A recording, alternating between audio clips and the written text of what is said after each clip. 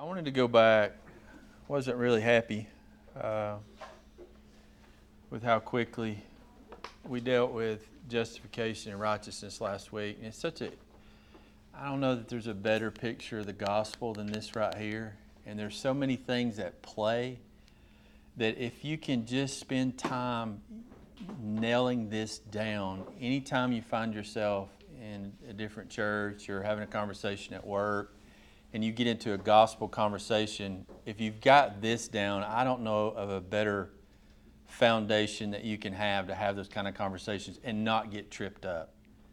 Because of everybody that's tripped up, this is where they're tripped up. There's something about justification and righteousness they don't understand. And so I want to go back tonight before we get into faith, and we might get into faith just a little bit, but if we don't, that's just fine. But I am going to let you kind of sort things. I'm going to ask you questions, but I'm going to give you time enough for you to sort them out in your own minds. And I'll give you the scriptures to read so that they can begin to cement in your own mind, because it does you no good for me to tell you a bunch of things and you just try to memorize all those things. I'd rather you be able to go to the text and read it and understand it, figure it out yourself. That way you've got it. It does no good to just kind of memorize things. But one of the things that's unfortunate in English that's really helpful in Greek is this is the same word in the Greek. It's got the same root. And so you're dealing with the same thing. Now, if you turn these words into right, which you can, and just, that helps because, those are synonyms. If you look those up in the dictionary, if you're doing what's right, you're being just. If you're not being just, then you're not doing what's right, because justice is doing what's right, okay? So that kind of helps us in the English, but it's super helpful in the Greek that these words are, poor Greek, but anyway, DK, it's the same root word. And from that one word, those two words come out in the English, okay? Now, where everybody that I'll erase that, it's really bothering some of you. So here's the problem, right? Because man knows that there's a right and a wrong. You don't have to argue that with anybody. They may tell you that it's relative, but it's not. Everybody knows right and wrong, right? So when we bring in what is just and right to man in dealing with just man, you do realize there's not a person alive who would tell you that they're not just or right. I mean, you're talking about 1 in a million people that are so messed up in the head they don't really care and they enjoy doing evil.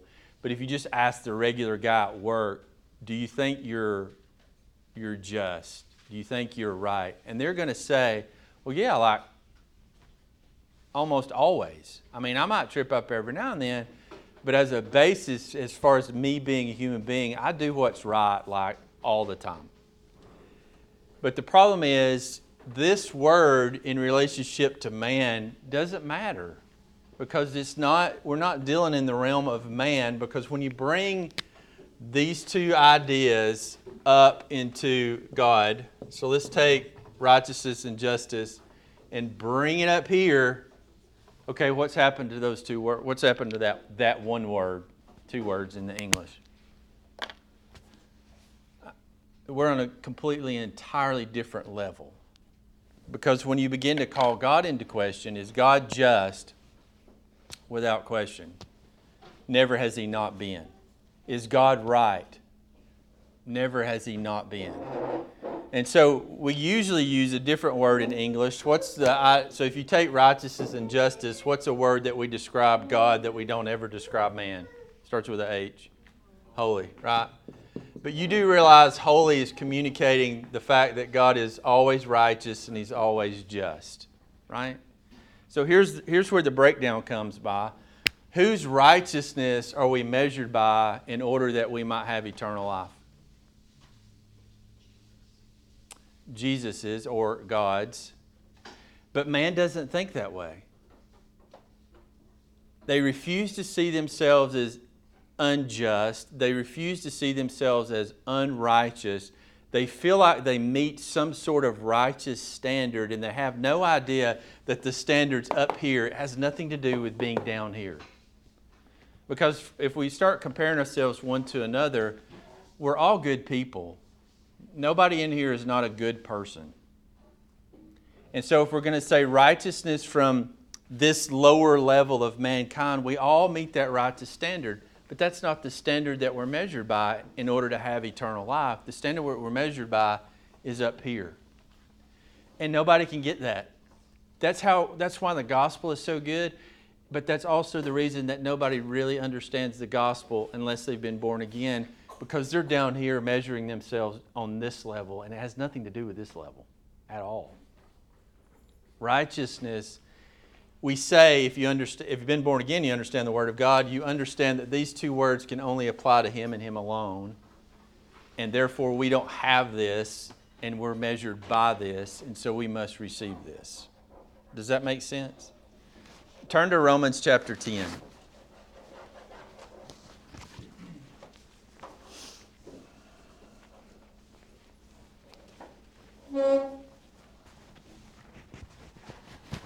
I think it's the first 3 verses. I'll give you all time to get there. Romans chapter 10.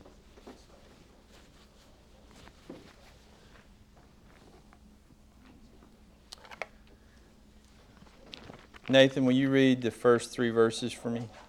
For me, please. Brothers, my heart's desire and prayer to God for them is that they may be saved. For I bear them witness that they have a zeal for God, but not according to knowledge. For being ignorant of the righteousness of God and seeking to establish their own, they did not submit to God's righteousness. So, they had no clue about this. They had no clue that the standard was up here.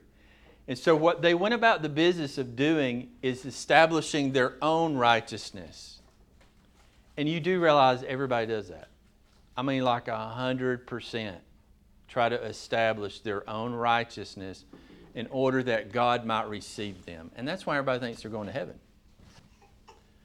They cannot comprehend that God alone is the standard, and they cannot comprehend that they fall below the standard that God has. Because they really feel like they really feel like God's down here. And they really feel like the standard is the same. And so God is just like a man, and therefore He's going to accept man because we're all good people, right? That's why it's so important for you to understand that the righteous requirements of God is not a human righteousness, because that's not possible. So let me ask you this. If this is required, how in the world are we going to meet the requirements?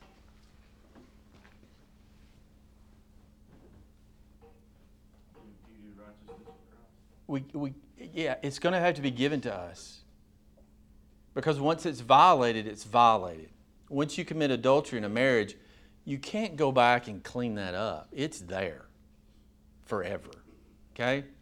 Once you violate the law of God, you can't go back and clean that up. It's ruined. It's just there. And so the only way to meet this is that it be given to us. And that's why the Reformers use this word, which I think is a really good word, that it was an alien righteousness because it was foreign to us. And see, this quickly separates you from Catholicism, because Catholicism says that God gives you a righteousness, and then in keeping that righteousness by doing good, then you're saved. That's not alien.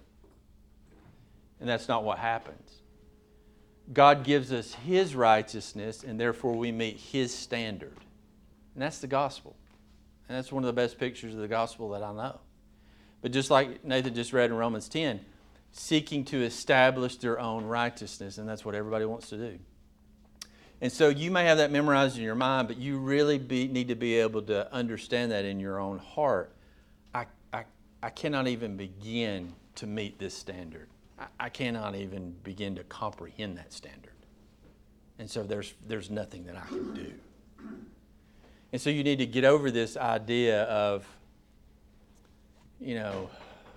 if I have a good day and I do what's right, I'm in God's favor. And if I have a bad day and I do what's wrong, I'm under God's judgment. Your thinking is way off. You're never here. You're never here.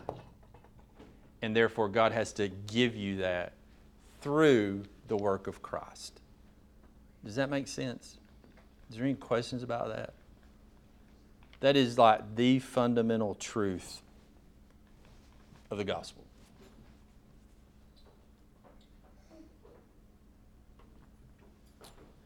All right, so let's walk through these four things. Turn to Romans 3:10.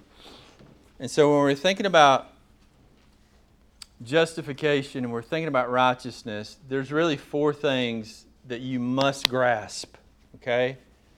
And the first idea is found beginning in Romans 3:10, and you can read through, 3:13 or something like that. Yeah, down through 3:13 if you want, or really 9 and 10 will do it.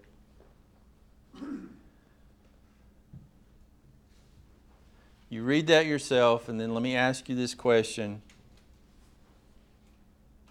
Why is it so necessary that we have this need for righteousness?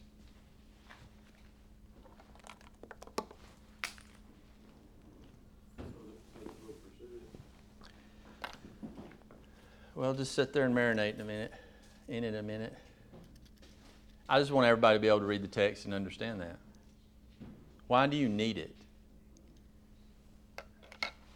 Because we don't have it. You just don't have it.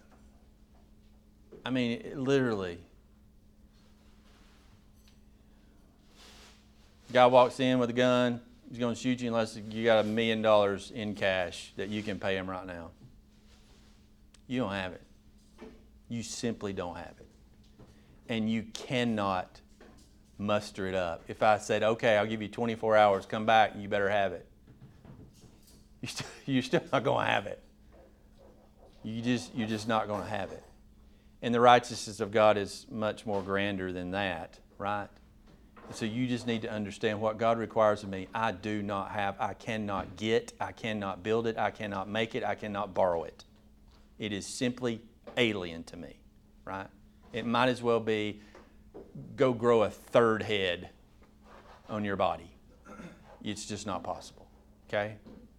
Now, in the same respect, read 3:17 and 3:21 and 22 and see if you can understand that it is all of God. There's a repeated phrase in there that's super helpful in 3:17, 3:21, 3:22. But I want you to read all three of those, and I want you to see it for yourself.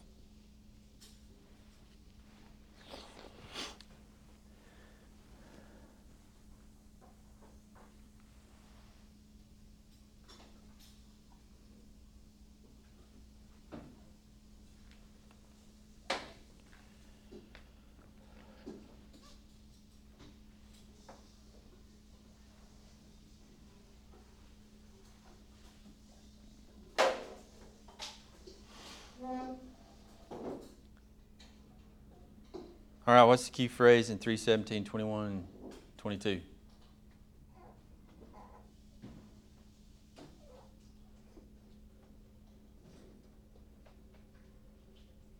Of is in the middle. Righteousness of God. He keeps saying that. Righteousness of God. Righteousness of God. Righteousness of God. It's His. It's not yours. And that's why we're measured by this up here, and it has nothing to do with this down here. Because you're not Him, you're not God, you don't possess righteousness. So in regard to what is required of you, the only person, if you will, that possesses what's required of you is God Himself. Which is very interesting, right? Because it's our sin that violated God, but the very thing that you need can only come from God. Okay?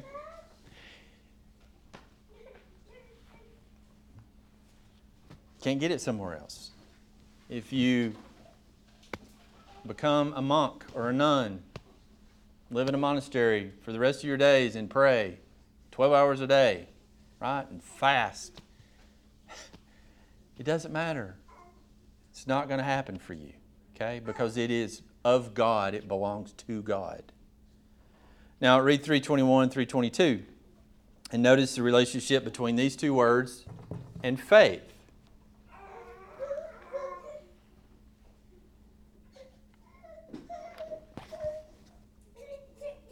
But now, apart from the law, the righteousness of God has been made known or manifested, being witnessed by the law and the prophets, meaning the Old Testament gave testimony to it as well. The righteousness of God through faith in, specifically, Jesus Christ, for all those who believe, for there is no distinction. For all have sinned and fall short of the glory of God. Here's this word again, being justified as a gift by His grace through the redemption which is in Christ Jesus. Meaning, the only way you get up here and possess this is simply through trusting God. We're back to the boat analogy. The only way you were going to survive the flood last week if you got on Chris's boat. And so faith is super significant, but then again, it's simply just trusting in what God says. So God says through the gospel that you and I are made righteous. We're made holy because we receive the righteousness of Christ. And it can't be any work on your part, because if you can work at it, then God is down here and you can achieve righteousness. That's why it's so dangerous for us to say something, if you do this or if you do that, you will be saved. That's super weird, right? You cannot turn faith into a work. You can't say, well, I'm not Catholic where they've got these works. I'm a Baptist where I have one work, and that's to believe. No, don't think of it that way. That's congratulating yourself in your decision to get on Chris's boat. We said last week you'd never do that. You simply get off the boat and you'd hug Chris and say, thank you for building this boat and coming and getting me. Because all the glory would go to Him, right? And so faith is not a work. We didn't take 100 works and reduce them down to one. Faith is simply trusting that God will provide the righteousness that we need in order to be saved. And He's done that through Jesus Christ. But you can't completely dismiss works, because now turn over to Romans 6, 13 through 18 and notice the relationship between justification, righteousness, and works. I'll give you all a minute to read it, and then I'll read it behind you.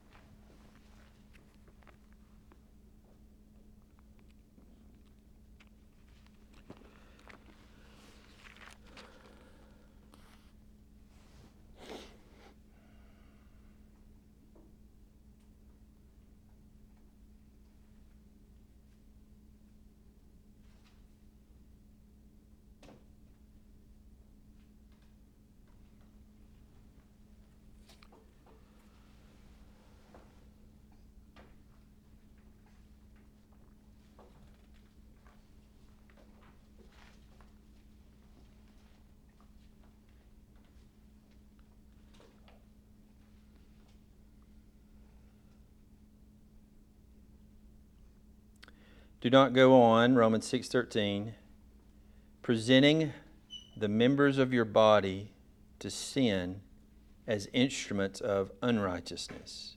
Don't go on doing it because you used to do that. But rather, present yourselves to God as those alive from the dead, and your members as instruments of righteousness to God. For sin shall not be master over you, for you are not under the law but under grace, because you've been saved. What then, shall we sin because we're not under law but under grace? Paul basically says, don't be foolish, may it never be. Do you not know that when you present yourselves to someone as slaves for obedience, you are slaves to the one you obey? You either present yourself to sin, which results in death, or obedience, which results in righteousness.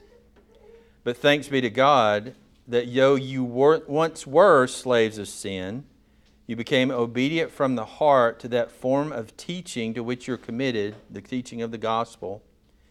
And having been freed from sin, you have now become slaves of righteousness.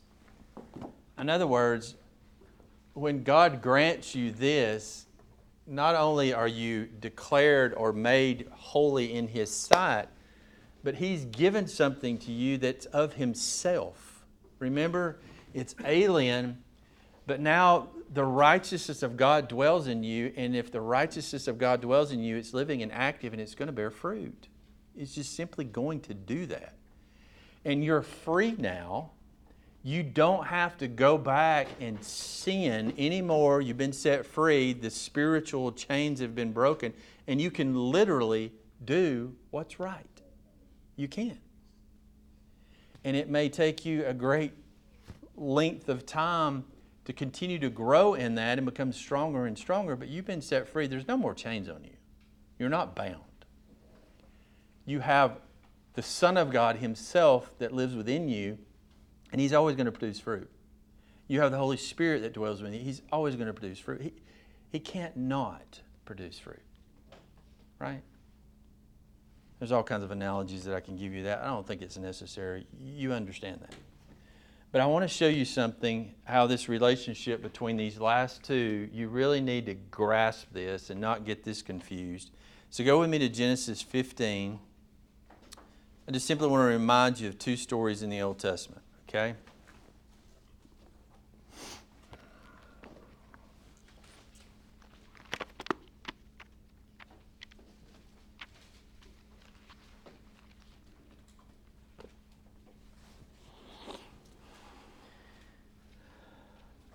I'll read the first story since I can read it quickly. It's Genesis 15, 1 through 6, and then the other one I'll just show you. After these things, Genesis 15:1, the word of the Lord came to Abram in a vision, saying, "Do not fear, I am a shield to you, your reward shall be very great." Abram said, "Lord, what will you give me? I am childless, and the heir of my house is going to be this man, one of his slaves." Abram said, "Since you have given no offspring to me, one born in my house is my heir," one of his slaves. Then behold, the word of the Lord came to him, saying, "This man will not be your heir, but one will come forth from your own body. He will be your heir." And he took Abram outside and said, "Now look up to the heavens, count the stars if you can." And he said to him, "So shall your descendants be." Then Abram believed or trusted in the Lord, and God credited or reckoned it to him as righteousness. There's your word. In other words, Abraham understood that he was about 100 and his wife was 90 and her womb was dead, and God said, "You're going to have a son." And Abraham was like, "This is not possible as far as for me, but I trust in what you're saying, it's going to happen." And God said, "That trust is what I reckon with righteousness." So in other words, and we talked about this at great length on Sundays, but I can't produce a baby. Not possible. But God says, "I'm going to give you one through my Son," righteousness, if you will. And because we trust in the work of Christ, we have that life. We have that righteousness. Okay? Now, turn with me to Genesis 22, because Abraham actually does something in Genesis 22 that is probably one of the greatest acts of faith that you'll find in the Bible. Well, not probably, it is. Genesis 22, verse 9. I'll read a few passages so you'll know what's going on. Then they came to the place, Abraham and his son Isaac, of which God had told him. Abraham built an altar there. He arranged the wood. He bound or tied up his son Isaac. He laid him on the altar on top of the wood. Abraham stretched out his hand, took the knife to slay his son. But the angel of the Lord called to him from heaven and said, "Abraham, Abraham." He said, "Here I am." He said, "Do not stretch out your hand against the lad. Do nothing to him. For now I know that you fear God, since you have not withheld your son, your only son, from me." And then Abraham raised his eyes and looked. Behold, there was a ram caught in the thicket. And Abraham went and took the ram and offered him up for a burnt offering in the place of his son. So, Genesis 15... Abraham trusts the Lord. God credits him with righteousness. He didn't do nothing. He didn't do anything. He couldn't do anything. You get over to Genesis 22, and God had called him to do something, sacrifice his only son. Abraham marches up the mountain in complete obedient faith, going to sacrifice his son because he's going to do what God says. Doesn't understand it, doesn't comprehend it. He just knows God said it. I'm going to go do it. That's crazy faith, but that's faith, right? Now, I want you to run with me to Romans 4. And I want you to see what Paul does, and then I want you to see what James does, and then I want you to understand it.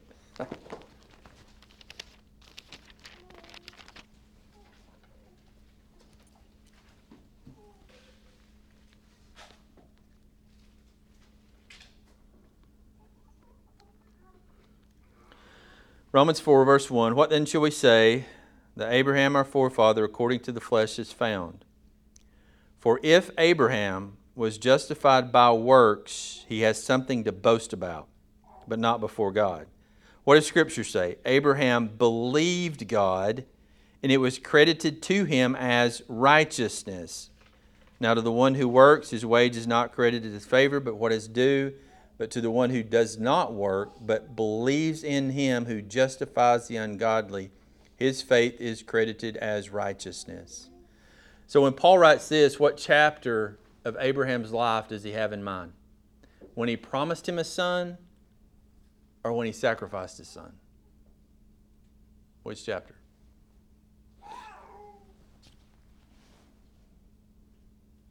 Chapter 15. Chapter 15, right? For if Abraham in verse 2 was justified by doing something, he had something to boast about. Verse 4, now to the one who works, his wage is not credited as a favor, but it's actually due him. But to one who does not work, but believes or trusts in him who justifies the ungodly, his faith is credited as righteousness, the righteousness he needs. So in 15, Abraham did nothing. You're going to have a son. Okay, I'm 100, wife's 90, her womb is dead, but okay. God says, that's the kind of faith I credit with righteousness. You trust me. Okay? So when Paul's talking about our saving justification, our saving righteousness, he compares it to Genesis 15 because Abraham could do nothing, right? But now I want you to turn to James 2 and watch what James does.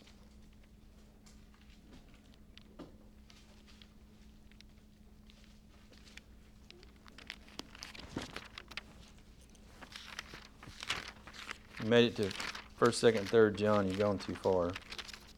Made it to 1st, 2nd Peter, you've gone too far. It's all the way at the end, just after Hebrews, James 2. I want you to look at verse 14, and I'm going to read through verse 24.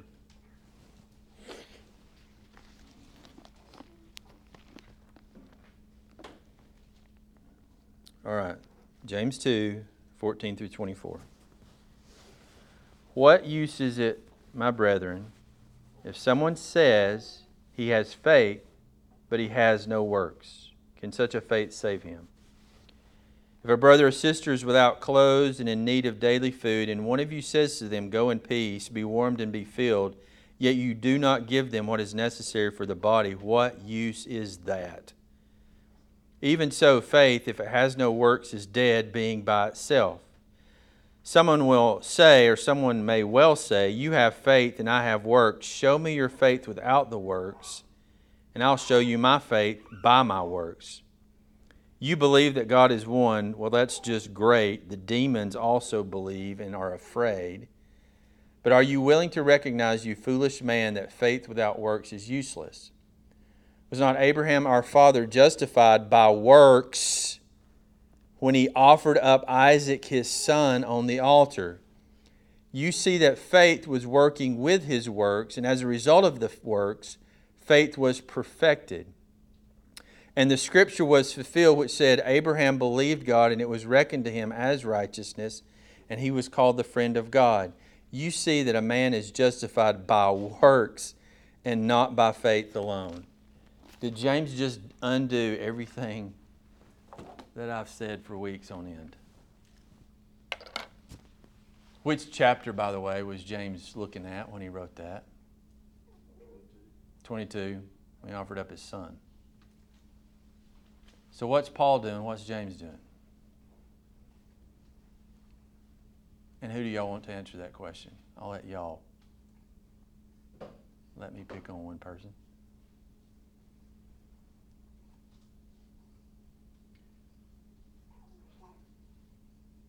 Would you not say that Paul is talking about how expounds on what faith does as it shows up in your works. Yeah. I really want you to understand the relationship between these two things. Right? Paul's talking about justification. He says it comes by way of faith. I mean, we're back over here. I mean, you just can't get up here. Can't do it. So you've got to trust in God. But your trust in God is not just as deep as your mouth will go. Your trust in God is a reality of life. Okay?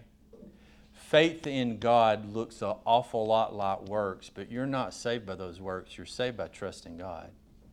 But if you have faith in God, you're going to work in righteousness because you trust Him. Now, I would say to James, it's a bit unfair that you use Genesis 22 to make the comparison because that's like mind-blowing faith. But you see how faith works. God says, I do. And that's that living faith that's inside of you. It manifests itself that way. Are you saved by your works? No. But if you have saving faith, do you work? Yeah, it's impossible to say that you have something and then actually not have it, right? Back to the $1 million. I mean, the guy walks in, you're swearing up and down, I got $1 million, I got $1 million, I got $1 million. Well, that's really easy to prove because you'll write him a check in just a minute or you'll go to the car and get it and be right back. It's super easy to prove. So we say, I have faith in God, I have faith in God, I have faith in God. Listen, you don't have to say it. It'll flesh itself out in your life. It'll be plainly evident. And that's the point that James is trying to make. You say that you have faith. I'll show you my faith by my works. I don't have to say it. So what Paul's doing and what James is doing is two entirely different things. We say Abraham's the father of faith. Well, yeah, you better believe he is. Look at Genesis 22. That's faith. You don't have to look at 15. You can look at 15, and this is what we would do if we just had 15. Abraham believed that he'd have a son, and God reckoned him in righteousness. How do you know he believed? How do you know he didn't go home and talk to his wife, stick his hands in his pockets? God said we was going to have a son. You believe this, God? That's hilarious to me. I'm 100 years old, and we're supposed to make a baby. What kind of God? How do you know he had faith in God? Well, go read Genesis 22, and you'll know. Right? So we have to be careful. You're justified by trusting God alone, period. You're not going to do anything to impress God. But if you've trusted in God, you really don't have to tell us. I mean, we're going to know. Your life's going to look like you trust God, right? It's going to change how you live. But you're not saved by that. You're saved by this and that alone. If you're saved by that, well, you're claiming to be like God. That's super offensive. You're not. Okay? Does that make sense? I've spent a lot of work, and a lot of men in this church spend a lot of work. We really want you to get those down in your own mind and not memorize something. You really mean, oh yeah, I'm totally good with that.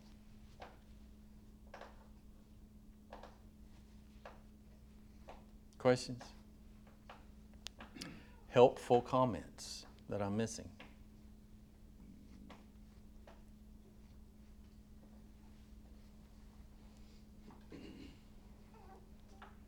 All right, turn to Hebrews 10.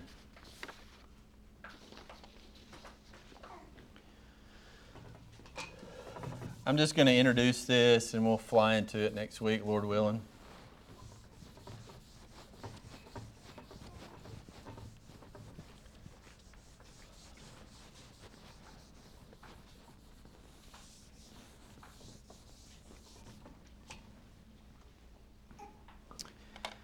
So we're about to embark on this.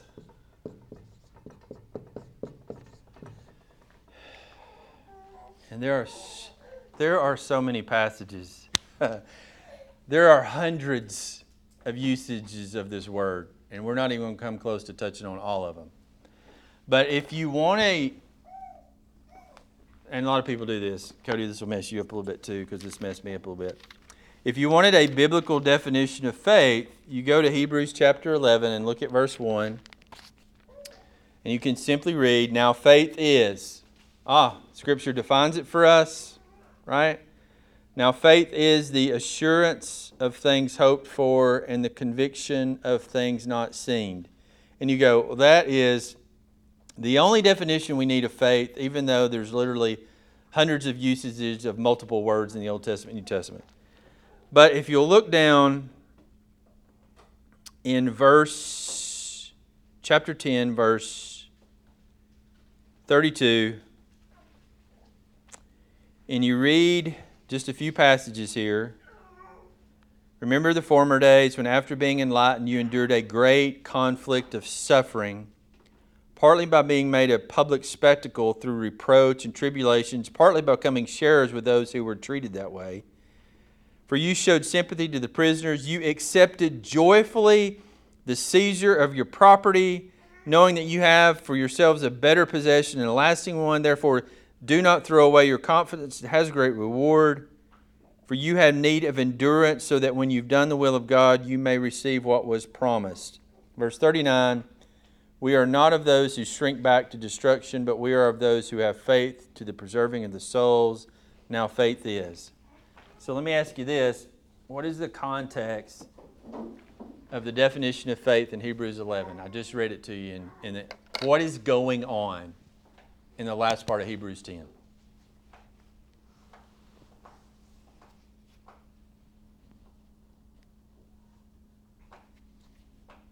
What did they lose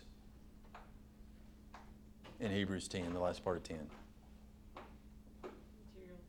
Material possessions. So what's the context of the definition in Hebrews 11? Suffering. In other words, the writer of Hebrews says, let me define faith for the context of suffering. You and I aren't suffering. So I bring this up to say this. Faith, I always try to compare it to a diamond because, you look at a diamond and I don't know how many different angles. Actually, I counted it up one time I preached a sermon on that. There's so many different facets to faith. It is absolutely remarkable. Nathan spent 6 weeks on repentance. If I did it justice, we would spend months on faith if we examine all the words and all the Old Testament, New Testament terminology going on. And we're not going to do that. But we are going to try to arrive at a working definition over the next at least 2 weeks. Okay? But look at all this stuff that you've got to be able to understand the difference, but also you got to understand how these things work together.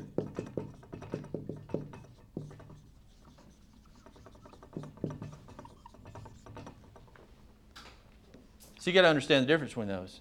You've also got to understand how those things work together. So there's a whole lot of work to do. But let me show you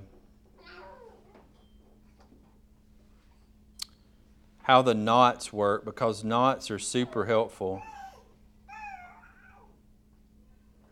All right, here's two. Here's two passages, right? Jeremiah 5:17.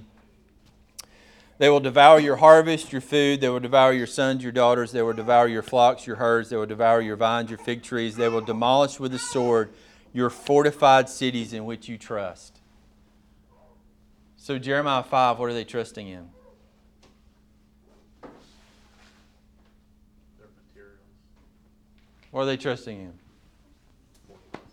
Your strength in your cities. Proverbs 3:5. Trust in the Lord with all your heart and do not lean on your own understanding. What's the negative? Your own understanding. In other words, y'all, there are literally dozens and dozens and dozens of knots. And if you're going to properly define faith, you got to understand all the knots, because faith, the opposite of faith, is trusting in your own understanding. Proverbs 28, he who trusts in his own heart is a fool. What's the opposite of faith? Trusting in my heart.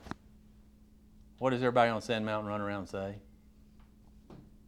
You just got to trust your heart. Well, if you want to do that, it's opposite of faith, but you go do what you feel like you need to do. Some trust in chariots, some in horses, but we trust in the name of the Lord our God. Some trust in chariots and horses. Some trust in their own ability and their strength, but we trust in God. So the opposite of faith is not trusting in what you can physically or mentally accomplish. It's not that. See, there's a lot of things to work through, and we're going to do that. But anyway, just be praying that God would give us the ability to understand biblical faith over the weeks ahead, and I'll stop with that.